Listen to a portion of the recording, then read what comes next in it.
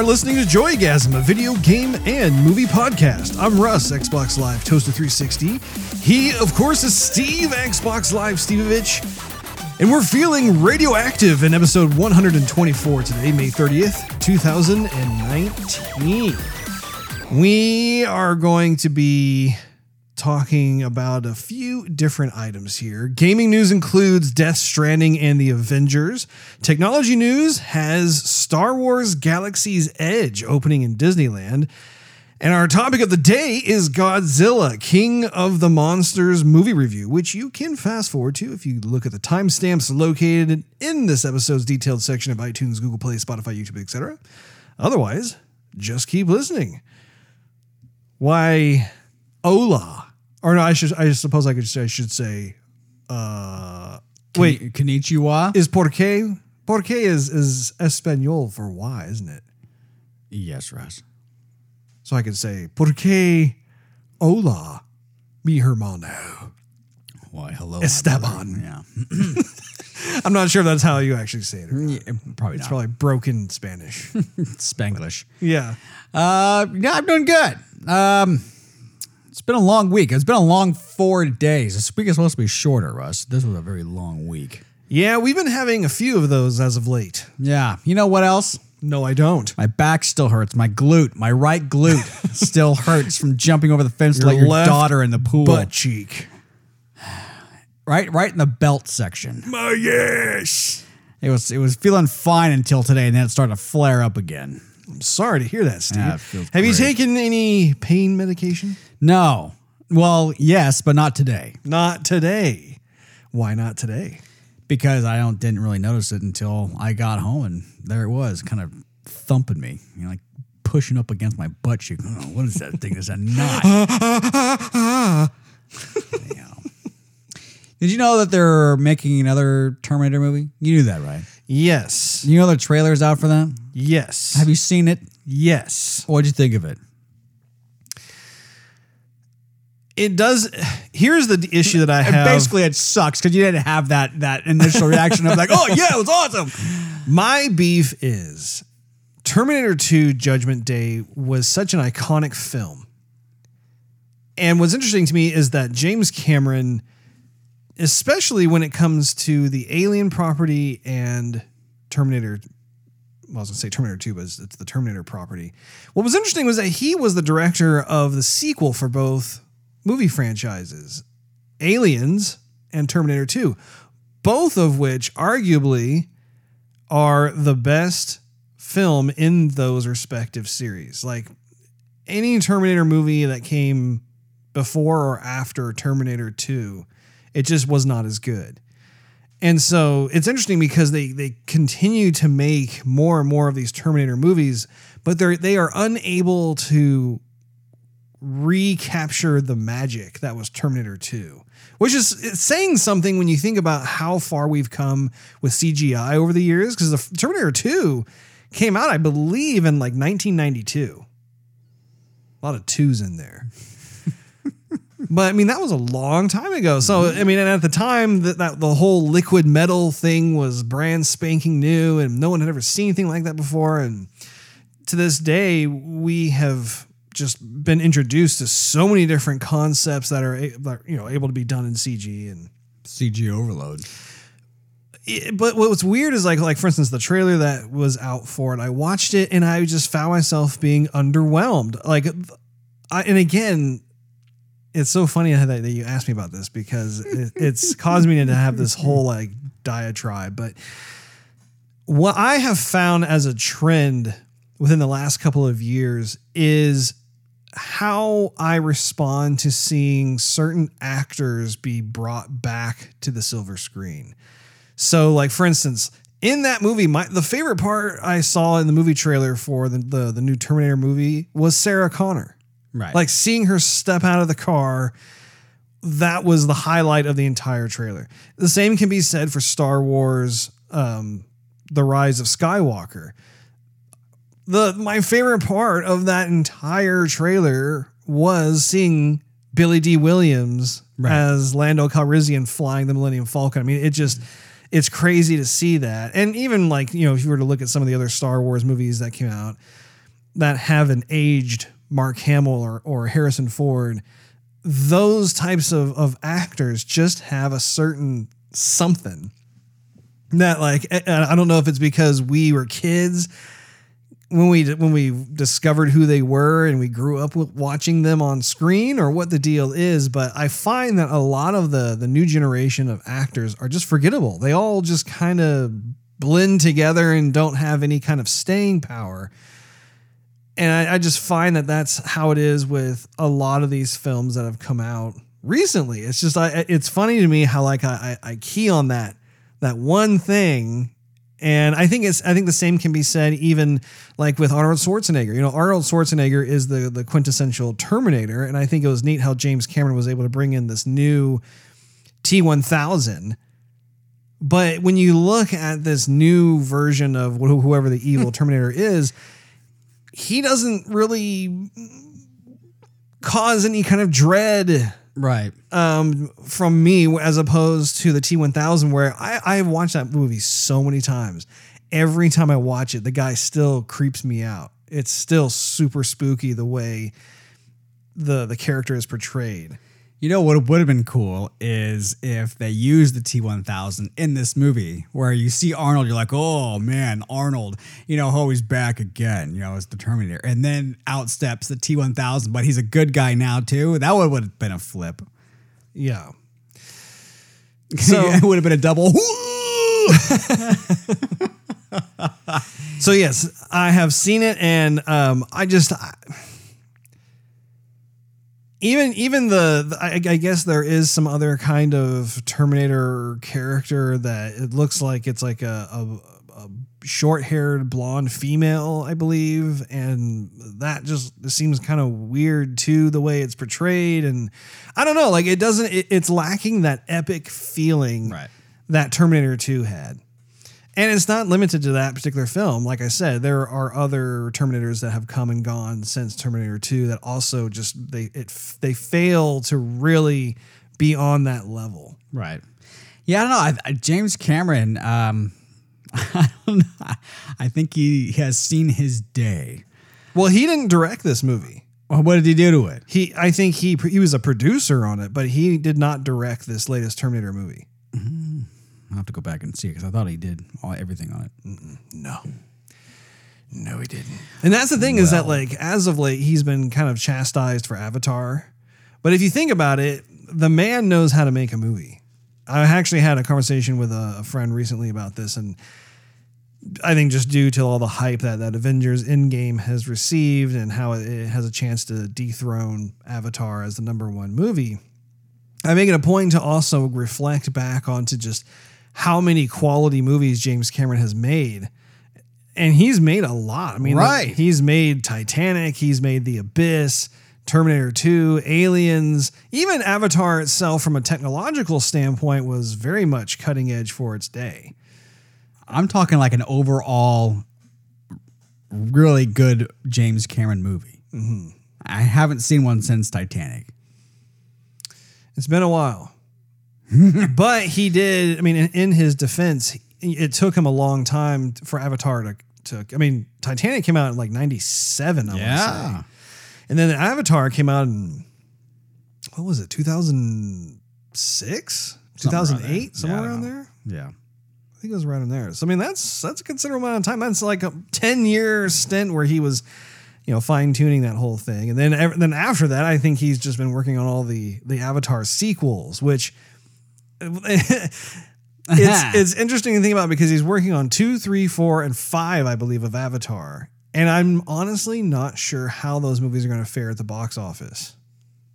I guess it's going to be kind of more of a wait and see deal. But anyway, what else is going on with you, Steve? So, what I did this week, Russ. See, I knew we were going to have a very special Patreon episode. And which I had a good time with that one when we recorded that.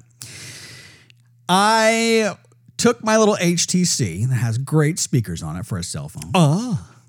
And you can look on YouTube and you can look up videos, and there's like 38 videos to like one movie basically, and there's an advertisement every 3 or 4 minutes, a little 15-second ad. But you can watch pretty much an entire movie. some stuff's left out. But what I did is after I watched Iron Man 1 on the big screen, I went back and I watched Iron Man 2 on my HTC, free YouTube. Good for you. Iron Man 3, YouTube, free, HTC. And then Why would you want to watch those movies on a dinky phone screen? I don't have them. I don't own them. I'm waiting till all of them come out, and I'm going to buy the big box. There you go. Via That's Blu-ray. what I like to hear. That's what I'm saying. So I don't want to. I mean, I could have bought them all on DVD, and then I would have to buy them all again on Blu-ray. I don't want to do that, Russ. I don't want to do that. I want to buy them once. I see. So they're not out yet. That's why I did this way. So I got my Tony Stark film. Oh yeah, I watched the first Avengers also. I stopped. I didn't watch Age of Ultron again, but I was stopped right there. Anyway, that was my nightly activities. I played a little bit of Spider-Man, but that was pretty much it. You know, we had Memorial Day. We did. And I did rent They Shall Not Grow Old. Never watched it. Way to go. It's still sitting there. Good intentions, no follow through. You know, Peter Jackson directed that one, Russ, right? I know. I'm actually curious to watch that one. Oh, are you? I am indeed. No, I mean, it's not one I'm like, oh, I can't wait to watch it. But because it has Peter Jackson attached to it, I'm like, Yeah, you know what's going to happen is you'll say, hey, can I borrow before you send it back? I'm like, okay. No. And then it'll sit here for 3 weeks or longer. I won't inconvenience you that way, don't worry. I'm going to just buy a copy for you and leave it here. And then you still won't watch. I have to remind you. You know, you still haven't watched all The Sopranos. I don't even know where my disc. I think your Blu-ray player is unplugged. By the way. Oh, really? Yes, it's not turning on. When did you try to turn it on? Tonight. Well, we have been painting in here, so we had to unplug some things. I bought you that power center, so you don't have to unplug one thing to unplug them all, and Well, one we had plug to to plug everything back in. Well, I don't know. You're just gonna have to go back there and get lost in all the wires, see what the heck is going on. I like plugging in things. Well, even a couple of my speakers are still not working properly because we had to unplug some of them. I mean, yeah, it's just a mess, Steve. It's in the transitional stage. Interesting. Is there anything else with you, Steve? Well, I did save my work from burning down. I will check this out. Your work from burning Yeah, down? the office. Did you have a fire? Yeah, pretty much. Almost. Check this out, Russ. Chickity, check it out. What? Oh, what's that all about? Okay. I don't know what to check out. That was my inner beastie boy there. Okay, so You beast. So I work late, right? You do. I'm just You're quite the dedicated employee. yeah, I just don't have a life. Anyway, so I'm working late. I'm doing stuff I gotta do. You're sitting on top of the Xerox making scans, aren't you, with your pants down? I don't know who keeps doing this. Where's all the paper going, Steve? I don't know. I don't know. Why does everyone always blame me? You do a little Bert and Ernie laugh in my office. Anyhow. That's the finest ass I've ever seen. That's America's ass. Oh, man. Start leaving them at restaurants and the store and everything. Man, where are all these things popping up? You want me to sign it? It's like I'm signing it for you, but it's on me. It's like I can stamp it, and then it looks like I got a tattoo on my butt cheek. Anyway. So I'm there doing my thing, preparing for the next day, trying to finish up stuff, trying to get out of there. And then it sounds like someone's weed whacking outside, but that's like they're weed whacking against the building. It's like, what is going on? Because I saw those people weed whacking, and I'm thinking, why they wouldn't come back. So I get up, I walk down the hall. I'm the only one there. And it sounds like, I'm like, what is that? So I walk up all the way to the window. And I'm looking around and no one's outside. And then I look to my left and we have this fatty Keurig that's plugged into the water system so that we never have to replace the water. Things like totally expensive, whatever. Well, the thing decided that night to get possessed. And And so the thing was steaming like crazy and frying itself. So the whole office is smelling like steam and electrical smoke because it's literally melting its insides, Are right? you sure that there was an employee trying to like makeshift it into like some sauna? Yeah. He's over there. What? Trying to blame something on me. I'm out of here. Good night. He's in like some towel. You're like, where'd you find the towel? Yes. It's just like a bunch of paper towels. He's just got it. Anyway, so the thing is not only is spewing electrical like smoke, not electrical. That's kind of a bad. Have you ever smelled electrical smoke? Oh yes. So you know how that smells. So it's emitting Unmistakable. all this smoke plus the steam because it's like brewing something. I don't know what it's brewing. And then coffee starts coming out of the thing. I'm like, this is right out of Ghostbusters. Is what's happening. Goes over the counter and the floor and everything. And so I have to yank out the fridge. I'm yanking out the coffee, trying to find where this plug is. Meanwhile, this thing's spitting scalding hot water on me. And yeah, I'm gonna get you that. Anyway, so I unplug it and it sputters and it coughs and it spits itself to death. Yeah. Oh man. It's terrible. So I had to stay a little longer to air the place out so the alarm wouldn't.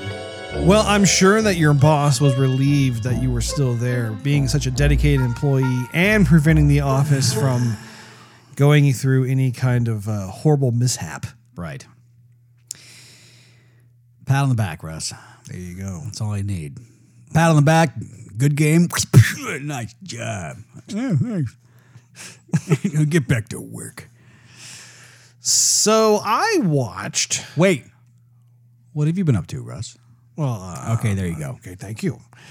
I watched God of War Raising Kratos. That's a movie. It's not a movie; it's a documentary. Oh. Yeah, I mean, it's actually about a 2-hour long documentary. I didn't even know it existed. I was just kind of going around through YouTube, and all of a sudden it came up, and it is super cool. It really chronicles the process that Sony Santa Monica went through, and Cory Barlog, who is the game director. You really see how he started out with the older iterations of God of War, and then going in a completely new direction with the relationship that Kratos had with his son Atreus. And it's super fun to be able to watch how, I mean, I don't even know really where to begin on this thing, but it's a very raw take on how a game gets developed in the gaming industry. It's not sensationalized or, hey, we're just so successful and cool over here. I mean, it's very much a honest, blunt look at the process that took place in order to get God of War to the PS4. And so, you see a lot of frustration, you see successes, you see when they had to have layoffs, and you see a lot of the mental challenges and anguish that Cory had to go through. I was hooked like the whole time. It actually took me a couple of days just because typically I was watching it when I got into bed and was just trying to get tired and stuff and go to sleep. So I would watch like about 30 to 45 minutes at a time. But I was so glad that they decided to release that, because for folks like you and I, we're just playing the final result. We're playing God of War on the PS4, and we're just blown away by the graphics, by the story, by how there's no loading screens, all this stuff. And so it was really neat to be able to watch this and see just what the team had to go through in order to produce a game like this. I mean, one of the things that they talk about is just how close the studio was to shutting down, because they had put quite a bit of time, money, and personnel into this other game that ultimately got shut down. It never saw the light of day. And all of a sudden they had like all these people that got transferred over, and they were way too early. The original plan was like, oh, they're going to finish that game, and then they're going to come over to God of War, and it'll just be this nice segue. Well, I think that, if I remember correctly, they came over, I think like at least 6 months too early or something, if not more. I can't remember what the exact duration was, but anyway, I was absolutely glued, loved watching it. I would highly recommend that to you as well as our listeners if they have not seen it already. But very insightful as to how much risk there is in developing a AAA title game like that. And also what the payoff is too of when you realize you have something special, you've stuck to your guns, and you get to reap the benefit of having all these fans just be completely blown away. So really, really cool. I also watched Bumblebee. Did you? I did. Wow. I remember you were recommending I check it out, and so I did. I recommended checking out the beginning. I said the rest of Bumblebee is like Transformers Hallmark style. Yes. And I agree. I think that the first 10 or 20 minutes of the film, dude, that mind-blowingly good. It brought me instantly back to being 10 years old watching the Transformers cartoon. But done right. But yeah. I mean, just you're like, oh my gosh, like this is incredible. Like seeing all these beloved characters, both the Decepticons and the Autobots, really, really well done. I gotta say that for the rest of the film, I thought it was smart of them to have it take place in the 80s. I thought it was really cool. I feel like they really captured the essence of the late 80s. And there were things like the mother totally reminded me of our mother. Like I thought it was the funniest thing how she was a nurse and she's so affectionate and like she has like doomsday scenarios for every little thing that you want to try and do. You know, she just like does the whole helicopter parenting thing where she's like, well, you can't go there because statistically speaking, you could die or whatever it is, you know, but it's that loving like nature thing, even though it's like kind of smothering. I thought it was so funny because in the movie, the mother is a nurse, and yet our mom in real life was a nurse before she retired. And even like our aunt is a nurse, and they all like if you're a nurse, it's almost like there is this universal trait that's there. That's they just all possess that. It's really, really funny. And, the rest of the movie, it was okay. It was fun to watch. I did think that the female lead was lovable. You know, I liked the relationship that she had with Bumblebee, but it was nowhere near like on the scale of like the first 20 minutes. I thought that was just incredible. Like I would want to see a movie just on that alone. I wonder why they just stopped there. Honestly, I mean, I know they had a story to tell, but everybody who had to see that before it hit the big screen had to have said, "This is good. We should really rethink this and bring out something else. That's just this." This is almost like a foreshadowing to what we're going to talk about with Godzilla for me on my side of things, but there seems to be an obsession that Hollywood has where they feel compelled to have human characters. And I don't really understand that in these movies. You know, like in Transformers, in the cartoon, you did have some human characters, but they were very sparsely used. Right. They were not front and center. It was the Transformers themselves that were the characters. You did not have to rely on that. But it's weird in Hollywood. It's like they just feel like they have to have this whole host of different human characters. I'm like, you guys, I don't get it. Like, I think I will say in certain Michael Bay Transformer movies, like the first Transformer movie and like Dark Side of the Moon and stuff, I thought that it actually worked out well. It's like, okay, yeah, there's a nice blending and meshing of it and all that kind of stuff. But after that, I don't think there's a need for it. I think that they can move beyond that. Because now you have fans who just absolutely love the franchise, and let's face it, they come to the movies to watch the characters like Optimus Prime and Megatron and Bumblebee and Starscream, so on and so forth. So anyway, glad I watched it. Good recommendation there. I did have fun watching that film. Good. My daughter continues to be absolutely obsessed with Sonic the Hedgehog. We beat Sonic Generations. Wow. And she was very excited. You know, when you guys were over for a barbecue, she, of course, wanted to ride on my shoulders and wanted to go upstairs. You better treasure those moments because she's getting bigger by the day. I know. When she's like 30, she's gonna be like, "Hey, right on your shoulders, Uncle Steve." I'm like, She's gonna be like taller than you. yeah, really. So, yeah, that's not gonna work anymore. Anyway, so we go upstairs. And it's kind of inappropriate. Yeah, really. and so she sees my TV and my Xbox, and she goes, "You want to play some games, Uncle Steve?" Honey, I don't have Daddy's games. I think I have Crash Bandicoot, but I don't know how much your attention's going to be kept with Crash Bandicoot. Let's go back downstairs. She has been very curious to go upstairs more and more. I'm just like, hey, you don't need to go up there. You can stay down here with the rest of us. But Yeah. She does make her way up there sometimes. Also, we've been playing Team Sonic Racing, and she has been getting used to the idea, the concept of how to control a car in a game. At first, it was very painful.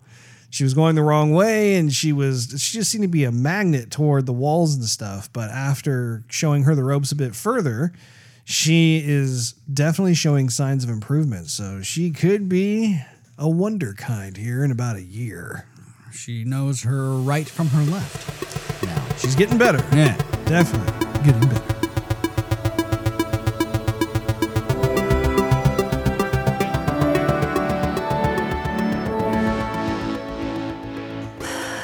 Well, in some gaming news, we have a couple of items I just wanted to talk to you about there, Dave. The first one here has more to do with new Death Stranding trailer. Have you seen this trailer, Steve? No, Russ, I don't want to see a guy walking around everywhere with a baby strapped to his back with some invisible monsters or whatever. I'll pass. Oh, come on, Steve. Don't say that. Well, anyway, the new trailer is almost 9 minutes long. Yeah. I think you really should. I think you should check it out. Nope. I think you will be pleasantly surprised as to how much more depth is in it. I'll pass. It offers a better idea of what the story's about. I bet it'll be shown at E3. I'll wait till then, Russ. Well, just so you know, you get to see more gameplay. You get to see some actual fighting gameplay mechanics. You'll see that you can ride vehicles. You can go into the past or alternate dimensions. I mean, it's not as abstract as some of the previous trailers that we've watched. So I don't know. It may be worth your time to check it out. But I have to admit, I do think this is probably going to be more of a Russ title, not so much of a Steve title. Right. But maybe, you'd be willing to sit on the couch and watch your brother, Or take a good nap. The release date apparently is going to be November 8th of this year, so it'll be a good wintertime game to check out, I'll be playing Final Fantasy. Oh, I need to say, and you need to come over here for that too, No. so I can watch it. You have to come over. Now, the second thing here is that the official title of the Avengers game has been revealed. If you recall, actually, did you hear about this story? No. Okay. So, Crystal Dynamics has announced the official name of the game that it's been working on here for the past couple of years. Originally, they were just kind of calling it the Marvel Project or the Avengers Project. But the game is officially titled Marvel's Avengers. So not too far from the Avengers Project. You're like, okay, well, that makes sense. That's one out of the two words. It works for me. Okay, it's by Marvel, and it has to do with the Avengers. What do we call it? Now, it is confirmed that the game will be at E3, so it'll be the first time that we'll be able to see perhaps some gameplay from this highly anticipated title. There you go. I'm actually curious what the storyline's going to be. Do you think it's going to be just like what the films have shown, or do you think it's going to be more of an original story? I think they'll probably throw in a little bit of what the films have shown, plus a little bit of original story. It'd be kind of boring if they just went through what the films had. They got to put their own spin on it. That's true. Well, we have a fun little technology article here. which is Star Wars Legends Unites for a Galaxy Edge opening. Now, we've talked about this on the show in the past, and that is that the latest expansion for Disneyland is the Star Wars land, the Star Wars Galaxy's Edge. Well, earlier this week, Steve, it became open. They had an opening ceremony for it, and Disney's CEO Bob Iger welcomed the maker himself, George Lucas, before being joined by Mark Hamill, Billy D. Williams, and Harrison Ford to the stage. It's a little bittersweet, though, because Carrie Fisher, of course, is not on stage there, but it was nice to see all those OG actors from the Star Wars movies. What was interesting was I was looking at some of the comments that people left from these articles, and there's one I wanted to share with you. This guy said, I keep hearing Star Wars is no longer for us, quote unquote, yet we keep coming back to the core characters every chance we get. Where's Finn? Where's Rey? Where's Rose? Answer, Disney has too much writing on this to open it with characters no one gives two craps about. Yeah. Which was really, I mean, it's very telling in terms of, yeah, like there is so much there. And I mean, there's other comments too about, like someone else said, one of the most shockingly bad decisions in movie history not to have any proper reunion scenes between these guys in the new trilogy. Because if you think about it, they're all separated. Another person said, agreed. Force Awakens isn't a bad movie, but I wanted to see the core three together again in these movies, if not one scene at least. That would have made me smile, tear up, and filled with joy as they played off one another. I mean, it goes on and on and on. Another person said, yay, Luke and Han finally get their reunion. But seriously, was it that hard to write a scene where the original three were all in it? Was it, Disney? I tell you, man, the whole Star Wars community is absolutely divided. They really are. Yeah. And of course, you had some snarky fellow that said, I thought it was about the Samsung Galaxy Edge phone. That's what I first thought, actually.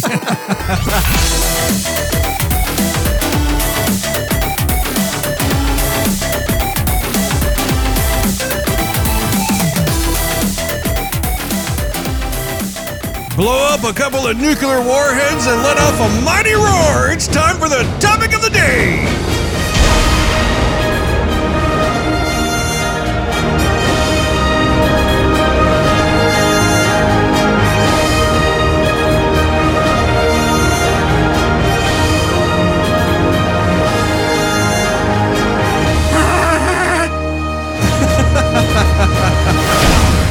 Our topic of the day is our movie review of Godzilla, King of the Monsters. Steve. Yeah, Russ. What are your high-level, spoiler-free thoughts of this film? It's been a while since I've fallen asleep at a movie, Russ. But I was getting the nods. I'm just going to be honest. I was getting the nods. We'd like you to be honest. And, the seat only went back so far. And that's probably a good thing because it doesn't go back further. Because I definitely would have fallen asleep. I had to prop my head up somehow. And I ended up leaning my head on my finger, actually my cheekbone, for so long that I ended up getting a zit right where I was holding my head up with my fingers. So, but yeah, I didn't sleep through the whole thing. I would wake up basically towards the action scenes. All the other dialogue with the other characters was nappish. So I was thinking, why didn't they just make this movie like a full CG movie? Why didn't they make it like Gantz Zero? Why do they have to go just... Gantz Zero was a good movie. Yeah. I just don't understand why they have to mix. It's going to be a special effects movie. And you're going to notice the special effects totally away from the real characters. So why not just make the whole thing CG and you can do whatever you want to do and not have that kind of transparency. You know what I'm saying? Oh, I hear you. So anyhow, what I thought was, back when we were little, we were watching old school Godzilla movies with the dude in the suit and with the city models, and they're doing the best they have with special effects. And yeah, it was kind of campy and whatever, but that was part of the charm. I enjoyed those. Mm-hmm. I think if you're a real Godzilla fan, you might have fun with this one. I didn't see the previous Godzilla movie. Oh, you didn't see the one from 2014? No, I think you asked me that last episode. Actually, no, it was the Patreon episode you asked me about that. I said no, but yeah, you didn't remember that anyway. So I didn't see that one, and I kind of don't care to. So I don't want to dump on the movie too much, because if you are a Godzilla fan, you're probably going to like the movie. But, I appreciate the old school movies, but I can't really appreciate and grasp the new school movies. So that's kind of where my perspective is. What did you think, Ross? I thought the film had impressive visual effects. That was kind of a given going into a film like this, although it's never a guarantee. I mean, I've been to movies where I was expecting some amazing visual effects, and I go there, I'm thinking, man, this is not, this is pretty subpar. But this was actually impressive in my opinion. I also thought the sound had a massive destructive quality. It was massive obstruction. Yeah, I know. I'm like, and my eardrum. The word kind of all of a sudden decided to flip over to something else and made absolutely no sense whatsoever. Obdestruction. I felt the human characters were not interesting at all. Yeah. There were only, I was surprised how there were only 4 monsters fighting each other. This is really not much of a spoiler. I think it's more of a kind of a heads up. As the title suggests, King of the Monsters, I was really expecting like a Royal Rumble of different types of fights and stuff. So just be forewarned, it's not what the title is making it out to be. I do hope that the future sequels will scale back. And this is what I alluded to earlier. I hope they will scale back the human stories and just focus more on the crazy monster fights, because these people that are in it are just, I mean, it's just, I find myself just thinking, get on with it already. And I will pose this question, Steve. Why do the monster fights all happen in the dark? I want to see some daylight fighting here. Because monsters are nocturnal. Well, we put it like that. I don't know. Yeah. Anyway, the spoiler elevator has been destroyed and busted by all these monsters fighting it out. So unfortunately, we have no way of getting down there. So we're just gonna go ahead and do it from here.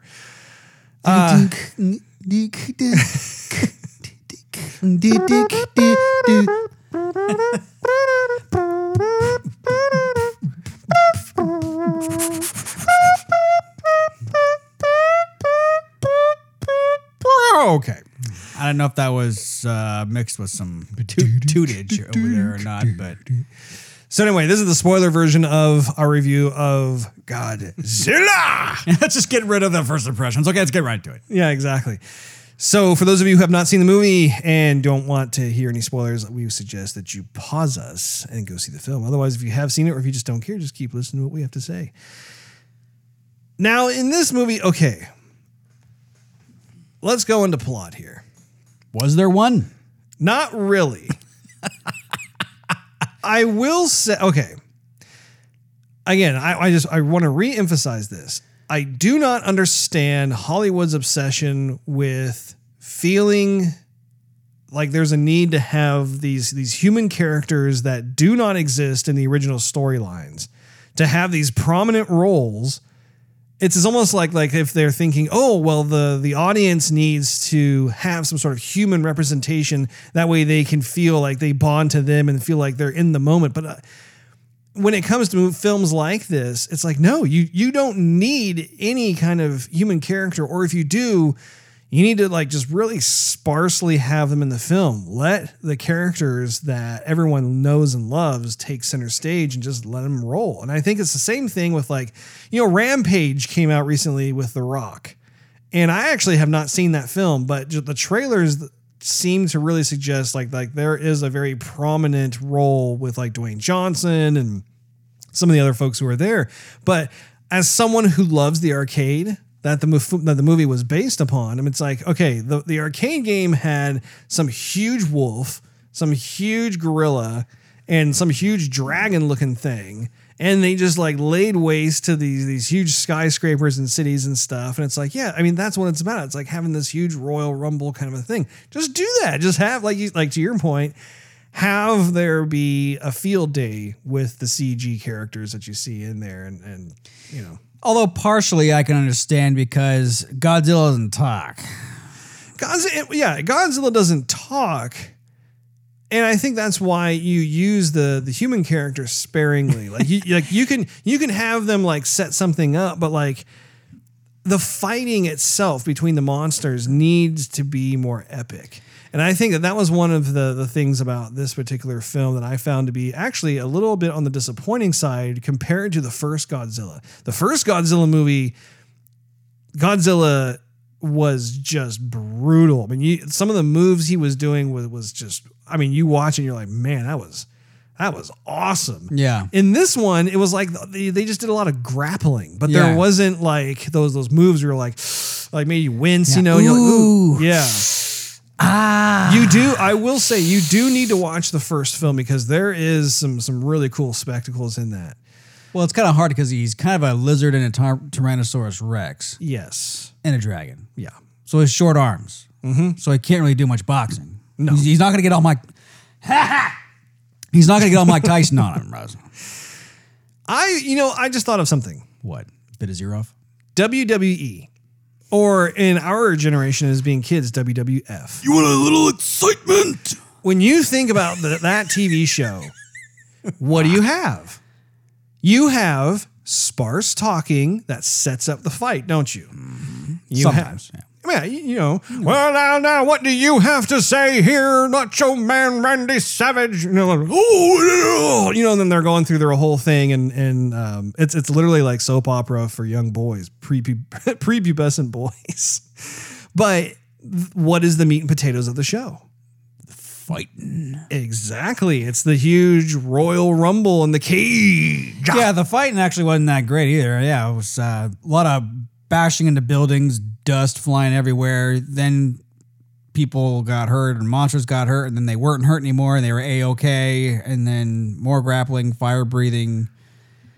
Am I missing anything? There was Mothra, who was like the queen of the monsters, and then she was just a big moth and didn't do anything, flew around a little bit. And then the Japanese doctor was A-okay being pets to Godzilla, even though they couldn't communicate with Godzilla. And then, I mean, this is just me in and out of consciousness throughout the movie. I would wake up and go back to sleep. I mean, pretty much whenever there was a loud noise, I'm like, okay, piecing together, okay, they're fighting, and they have this device, they're communicating with the monsters. People are scared, there's a marital dispute with the kid, and what else? Did I miss anything? No? Okay, back to sleep. Yeah. I'm getting on some guy's shoulder on my left. Oh, sorry about that, bro. The weird thing, too, is that the cast actually is a good cast. Like, if you look at the actors, you have Kyle Chandler, who we're fans of from Friday Night Lights, as well as The Wolf of Wall Street. You have Vera Farmiga, who I'm a fan of Vera's from The Departed with Leonardo DiCaprio and Jack Nicholson. You know, I thought she did a great role with that. You have Ken Watanabe, who I'm a huge fan of. Of course. And you got the girl from Stranger Things. Yes. I mean, you have so many different, and her name I think is Millie. But all these actors who, like, we've seen them perform in other TV shows or movies, and they're fantastic. They're fantastic actors with terrible script. Exactly. Like, it's amazing to me what happens when you have a weak story and a weak script, and how you can tell on screen they're trying to work with what they have. I mean, you even have the guy, I'm trying to remember his name, but he's the guy from Game of Thrones. Yes. Yeah, and he was the voice of one of the army general guy from The Witcher. Right. Yeah. Yeah. I mean, I'm a huge fan of his as well, and so yeah, I found it particularly disappointing how you could just it was very apparent that they did not have a strong script to be able to draw from. And which I think they had a while to work on this movie too. If I'm not mistaken, it was like 4 or 5 years. Yes, and I think they had a different director attached to it and that sort of thing. But anyway, I think too, it's also a byproduct of what happens when Hollywood seems to think like, oh, we have to have all this stuff thrown into the plot. Like they're shoehorning in like the failed marriage and this kid and all this other stuff and a sacrifice. And I'm just like, this none of this stuff I care about. I really like all these things you're trying. I can tell you're trying to make me feel all these things. And I have come here for the sole purpose of watching monsters fight each other. That's it. That's all I want. And I think that was also a similar problem with Pacific Rim 2. Because the original Pacific Rim, you have the Jaegers, these huge mech warrior looking robot things that are skyscrapers tall, fighting the kaiju, which are these huge organic alien monster things. And Guillermo del Toro did such a nice job of introducing these characters who controlled the Jaegers, but he didn't focus on it for too long because what do you want to do? Let's get into the fight. Let's see what these huge behemoths do to each other, And then I never saw Pacific Rim 2, but just judging from the trailers and people who I've talked to have seen the film, there seemed to be more of an emphasis on some of those characters and that sort of thing. So I think that Godzilla also has the same problem in the sense that the first Godzilla movie that came out back in 2014, I actually was a fan of. I thought it was a fun movie. I thought it was very entertaining, and I thought they did a nice job of building up Godzilla. It wasn't like they're, oh, here he is and he does his thing. Like you really did get a sense of threat from a human level where just his sense of mass and scale is just beyond anything that anybody has ever seen before, and definitely has that kind of wild animal in the zoo kind of vibe about him, that sort of thing. And you do get that in this as well. I will say there's that particular sequence where they're underwater and they're tracking Godzilla, and then he's coming toward their underwater base. And then they decide to shut their weapons down and open up the shield, and you see him swimming toward. I thought that actually was cool. Yeah. I was like, ooh, this is feeling pretty scary here, is having him, and especially when he decided to swim away and did that kind of quick blast. Those types of things do remind me of what it's like to go to a zoo and you're standing before some sort of huge creature that could totally kill you, and maybe they decide to go to a different part of their cage or whatever, but it startles you because you're like, dude, this is a very impressive display. That thing can totally tear my arm off and beat me over the head with it. I like it. You want a peanut? Yeah. Want to eat out of my hand? Another part of the plot that I thought actually was decent, and I wish that they spent more time with it, was when they discovered that there are these tunnels or these paths that actually go through the Earth's core, allowing Godzilla to be able to traverse throughout the different seas very quickly. I thought that was a pretty novel idea, and especially when they discovered kind of Godzilla's lair. I thought that was really fun to be able to go deep sea diving. They discover this ancient city that had never been seen before, and it was some kind of ancient civilization that actually was really cool from an exposition standpoint. It's oh, okay, now we're having some kind of purpose as to how long Godzilla has been here and what the relationship was with the human race and what are some of these other monsters, that sort of thing. I thought that was actually pretty fun. What did you think about that? For the parts that I was awake for. What the heck? Yeah. For the parts that I was, it was fine. I thought it was kind of cool. I didn't think it really enriched the film at all. If I'm honest. I think they were reaching for anything they could pull to make any sense of the story that was beyond the fighting. I mean, the reason all the monsters were fighting in the first place was because some random corporation wanted to wake them up to take their DNA to sell it to whoever to make other weapons and stuff and profit from their bodies. Yeah. Right. So we're going to wake these things up and they're going to fight. And yeah. So whatever happened on the sidelines was just kind of marginal. Well, and the other part of the story too was the idea that this woman thinks that she'll be able to right all these wrongs. And the film really succeeds at me utterly hating this woman who just has this completely just far left field. I don't know.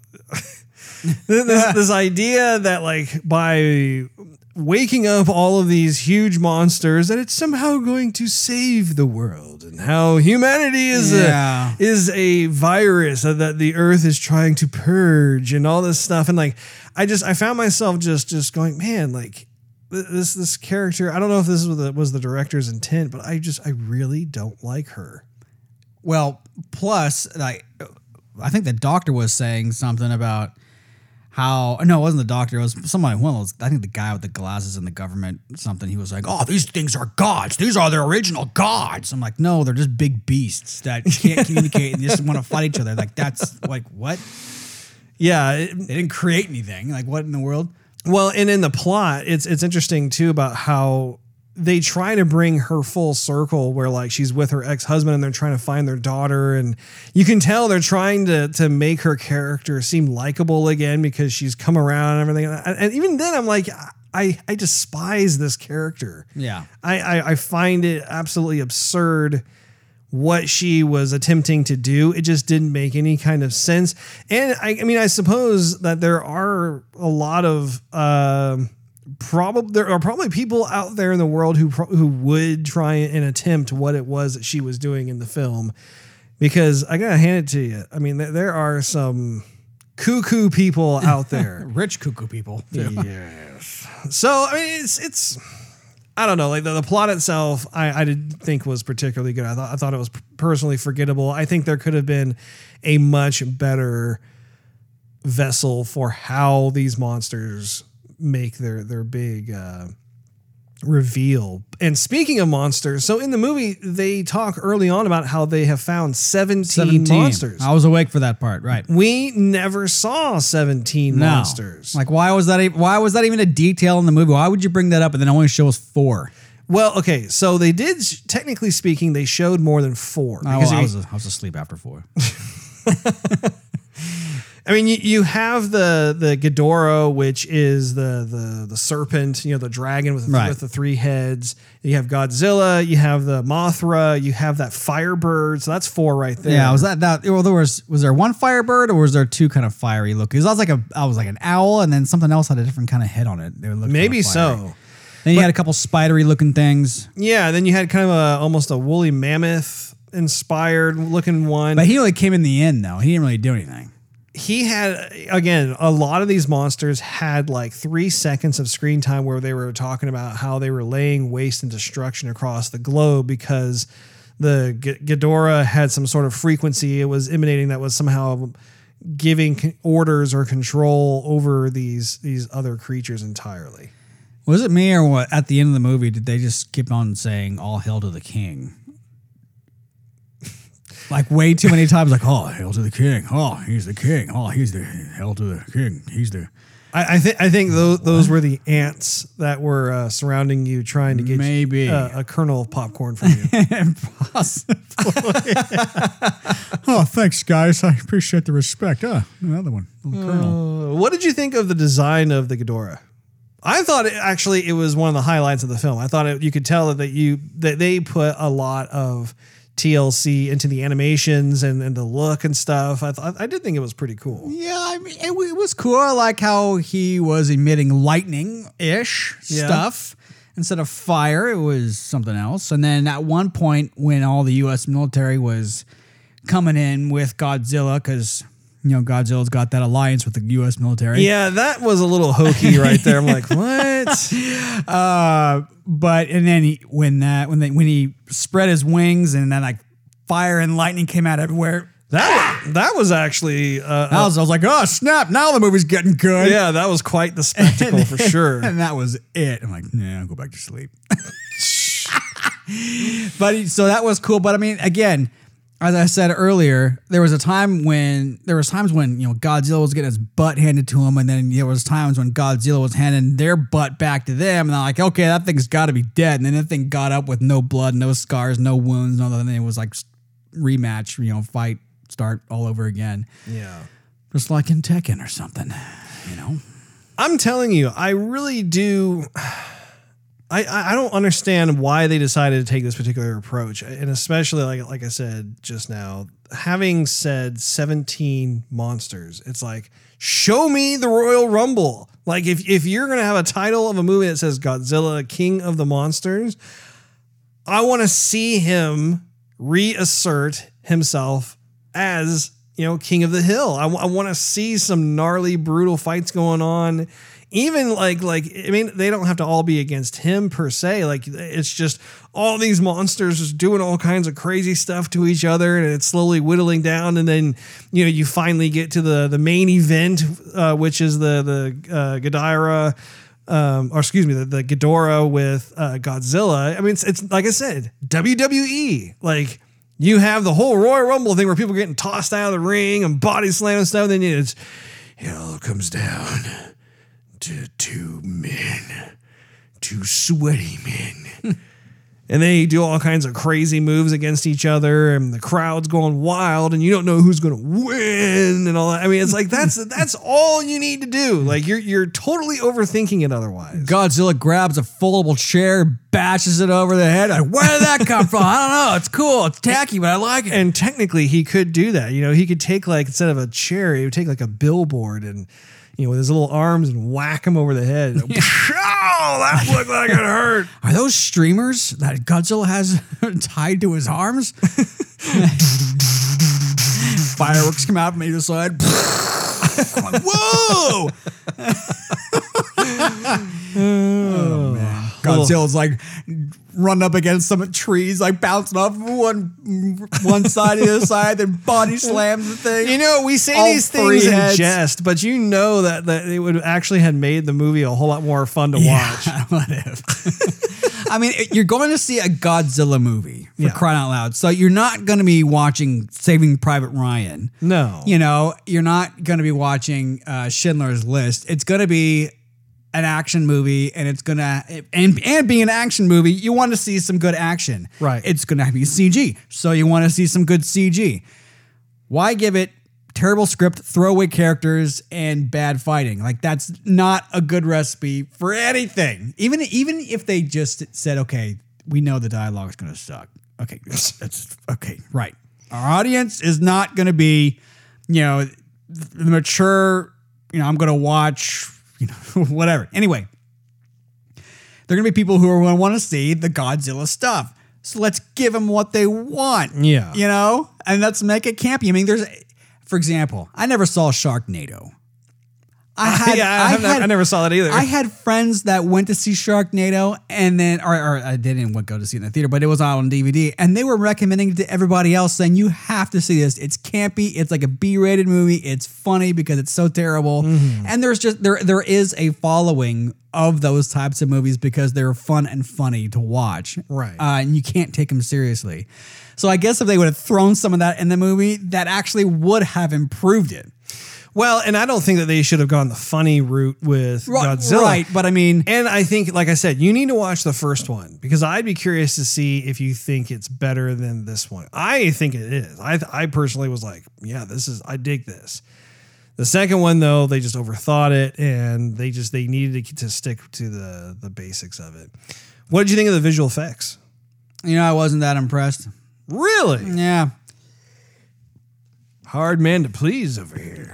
Some of it was pleasant, like when Mothra opens up her wings and that was water. Really cool. I mean, it was beautiful, but I mean, we already saw that 20,000 times, and all the trailers we've seen from now previous for like a year. So I mean, it wasn't anything new. That's a good point.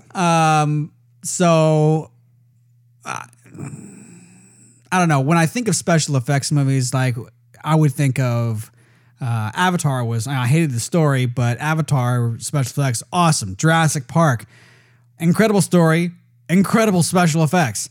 And so you have Godzilla, which is going to be a special effects movie, but I just didn't think it was all that great. I mean, there were times when we were close up to Godzilla and I thought, man, Godzilla looks pissed. What else is going to happen? You know, but I don't know. I couldn't get behind it. I was waiting for a lot of the other monsters to do something cooler besides just bite each other and fly and yeah. I mean, when you're grasping for straws for reasons to like the movie, you know, that kind of just says something. If the special effects were that good, for example, we liked all of the CG in Gantz Zero, and that made it an awesome movie. Even though we were questioning a lot of like, why is this there? Why is that there? Well, this doesn't make any sense.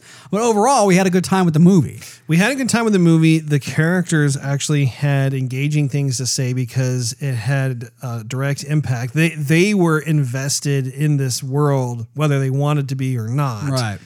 But also the monsters were just terrifying. Right. I mean, you look at how these monsters were behaving and just the way they fought and everything else. And it was, I mean, it is a very thrilling, brutal movie. And that just was not the case, in my opinion, here with this Godzilla film. So I did manage to find a few little morsels of movie trivia, courtesy of IMDb. Mothra's eye spots on her wings were designed to resemble Godzilla's eyes in order to create a connection between Mothra and Godzilla. Right. And they actually said something about that. One of the soldiers was like, oh yeah, Godzilla and Mothra, they like have a thing. Yeah. So you were awake for that. I was awake for that. Godzilla, King of the Monsters, is expected to set up the confrontation Godzilla will have with King Kong in the upcoming Godzilla vs. Kong 2020 film set for release in 2020. So I figured that much. Here's the thing. I like King Kong. I like me some King Kong. And I want to see Royal Rumble between King Kong and Godzilla. Well, you got to, because King Kong ain't got no fire. He ain't got no radiation. That's right. That is correct. So I'll tell you what, he brings a thunder. He does in his own way. But I mean, when I see that, it instantly makes me think of that classic, that black and white stop motion film of the T-Rex versus King Kong. Even that dated film with like how like choppy and everything, you know, the animation was, it was still a brutal fight. Like you're watching it and, you know, when King Kong like breaks the T-Rex's jaw and he's like standing over him, like screaming and beating his chest. I mean, all that I'm like, ooh, oh, yeah, you know, like it felt like a Royal Rumble between these ginormous beasts. And I hope they go back to basics when it comes to that particular film. I don't want to see a bunch of humans just spouting off useless exposition. I want to see some monsters fighting it dirty, kicking each other in the balls. That's the largest scrotum I've ever seen in cinema. Okay, so cranial scans indicate each of Ghidorah's heads possess different levels of cognitive function and possible independent thought. Right. The middle head is the most intelligent, acting as the alpha. Right. While the left and right heads are more akin to its lackeys. I could have told you that. Well, why didn't you? I thought you already knew it. I didn't know. How was I supposed to know? I think technically speaking, when the Mothra threw the spiderwebby stuff, it was the middle head that was one of the heads that got caught in the web, and I think it was the right head that actually freed the middle head. So, I mean, maybe it's just happenstance or coincidence that the middle head was at the wrong place at the wrong time. I'm just saying. It could have fooled me about who the intelligent one was. Finally, Michael Dougherty later revealed that the name Godzilla is not the primary name of the monster, but a nickname with the scientific name used within the film's universe being Gojira. The resulting scientific dubbing of Titanus Gojira comes from the Latin term Titanus, meaning Titan, and Gojira, meaning Godzilla in Japanese. So, hey, I find that to be actually more interesting than many parts of the film. So, in conclusion, Steve, Yeah. what kind of rating would you give this film? Well, I'd give it a 2. Don't think it deserves anything really less than a 2. Like I said, I'm coming at it from the perspective of I like the older kind of campy movies. I hadn't seen the one that you're talking about. Your expectations. My expectations. Whose expectations? Somebody's expectations on the planet are not going to be that high when you're going into the movie. You go in because you want to be entertained by something. You know what I'm saying? But you just don't walk in there thinking that it's going to be wonderful or that you're going to be writing home or bragging about it to your buddies, because you're not. I think that the actors were great. I think the script sucked. I think they'd be afraid to put this movie on their resumes. That's what I think. Steve, it is uncanny to me how we have been simpatico with our movie reviews over the last several movie reviews, because I, too, give this film a 2-star rating. Nice. And it's for pretty much the same reasons as what you just laid out. I think that the cast itself, when we look at who they are, they're all very accomplished actors. I think it's just a result of a poor script, and it's just Hollywood overthinking a film that doesn't need to be thought about all that much, to be honest. I mean, like, if they had put more effort into the fighting itself as to like what kind of crazy moves and stuff these monsters are going to do to each other and everything else, I think it would have made for a much more memorable spectacle. I do think that the visual effects, for the most part, were good. I was very entertained by it. I think in some scenes I was pretty wowed, actually, by what they were able to accomplish on there. But I like I said earlier too, I think that the first Godzilla movie was a better execution of this world that is Godzilla. So I'm still going to go see Godzilla versus Kong next year, but I hope that the creators are taking notes from folks like us that are giving our honest opinion of this, and we'll make some certain tweaks. So that wraps up this episode of Joygasm. Make sure you tune in next week when we actually talk about our E3 2019 predictions. Thanks for hanging out with us. If you enjoyed this episode, we invite you to check out patreon.com/joygasm and consider becoming a monthly contributor. You'll get exclusive perks and early access to the show. Not to mention, it really helps us continue doing what we love to do. Also, you can follow us on social media and YouTube. Just do a search for Joygasm TV. In addition to iTunes and Android, you can listen to our podcast on TuneIn Radio, Stitcher, Spotify, and SoundCloud.com/JoygasmTV. Last but not least, search Joygasm TV on Twitch to see us stream our gaming adventures live every Wednesday night at 9:30 p.m. Central Time. We will see you next week. Bye-bye.